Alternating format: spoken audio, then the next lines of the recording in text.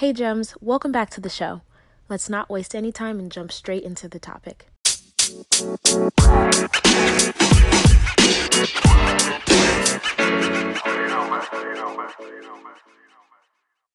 So let's talk about how you can change your attachment style, okay? If you haven't listened to, the entire attachment series, I highly recommend doing so because, there are some foundational episodes that build on each other and complement each other quite nicely that I think would be helpful for you to hear before this episode, okay? However, this episode is going to be great regardless. So attachment obviously being, how we attach to people, which is formed in our early childhood, in our relationships to primary caregivers. Okay. Now, about 50% of the population is securely attached, with about 20% of the population being anxiously attached and 25% being avoidant. Now, those numbers may change. You can do your own research to find out, but what I saw said about that, right? So if someone is securely attached and it's quite easy for them to love, it's easier for them to handle conflict and things like that, we might say, well, I want to have that type of attachment style, or I want to be more secure, which there's nothing wrong with. It doesn't mean that you are condemned if you have an avoidant or an anxious attachment style. All it means is that you have opportunities, okay, to work through and heal some of the things that you've gone through, throughout the course of your lifetime. So let's just jump right into the ways that you can change your attachment style or evolve within your attachment style. First thing would be healing your shame and raise your self-esteem. Oftentimes, right, like secure and insecure attachment styles, right? So it has to do with your self-esteem, it has to do with your self-worth and how you view yourself and how people value you. Now, you want to do this work as consciously as you possibly can. You want to be practicing self-awareness and self-observation, but you may need support in doing this. So that's why a therapist is great, a coach, a mentor, peer support, feedback from trusted family and friends, not just anybody, trusted people that you can have these conversations with. There are obviously so many books out there. There's so many resources available, but it can be really challenging to do it all by yourself because it's quite deep. It's connected to sometimes trauma and difficult life circumstances. So it would make sense if you needed support, and there's no shame in that, right? So we want to heal any shame and raise our self-esteem.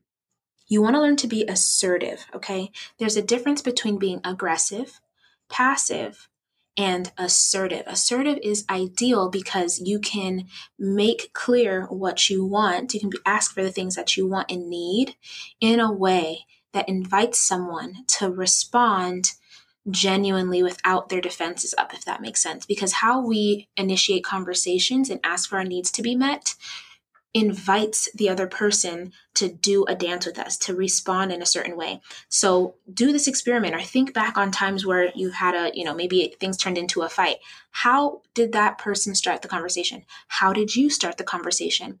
Were there cues that might have been threatening for you or the other person that made defenses automatically go up and change the nature of how that conversation could have gone? Okay. So you want to be learning to be assertive, not aggressive, not passive aggressive, not, you just want to be assertive. It's good for you and it will make it easier for people to meet your needs at the end of the day. Now, you want to learn to identify, honor, and assertively express your emotional needs, right? We just talked about that a little bit because if you don't honor your own needs and you don't even know how to identify what they are, if someone were to ask you what you want and you can't even say, then that's going to lead to confusion. Confusion leads to distrust. Distrust creates chaos. So what you want to be able to do is learn to identify for yourself and then translate into the language that someone will understand. Okay. If you're anxious, you might have to translate it to someone who is avoidant. Okay. If you're avoidant, you might have to translate that language into someone who is anxious to be able to hear what you're saying and do so without defenses being up. Okay. Now, doing all of this work means that you're going to have to put yourself on the line. You have to be willing to take the risk of being genuine and direct. There's no games being played in this. This is not about manipulation tactics. I think oftentimes we think we have to, sugarcoat things or wrap things up in a specific way to get what we want out of a situation, where all we need to do is be genuine. All we need to do is take the risk of being vulnerable and just saying what we want and need from our heart, and be surprised by how people can show up for us, or be able to identify that, okay, this person is not someone who's able to do this thing for me. So you want to take the risk, which I know is scary, but you can do it. You want to practice self-acceptance. There's something called radical self-acceptance. If you haven't Googled it and looked that up, that might be something to look into. If you can accept yourself, it's much easier for other people to accept you when you accept you. Now, if you don't accept you, guess what? By default, a lot of other people probably won't either, unless they are, people that see your potential, they see your heart, they see the goodness of your character. But it doesn't matter if someone else sees good in you if you don't see it. So you want to learn how to practice self-acceptance. Support in these areas can be really helpful because it can be really challenging to do alone. Now, the last one is that you want to stop reacting and learn to resolve conflict and compromise from a we perspective. So you want to stop just reacting and saying, oh, well, if I go off, that's just how I am. Like, that's just a knee-jerk reaction, or whatever the case may be.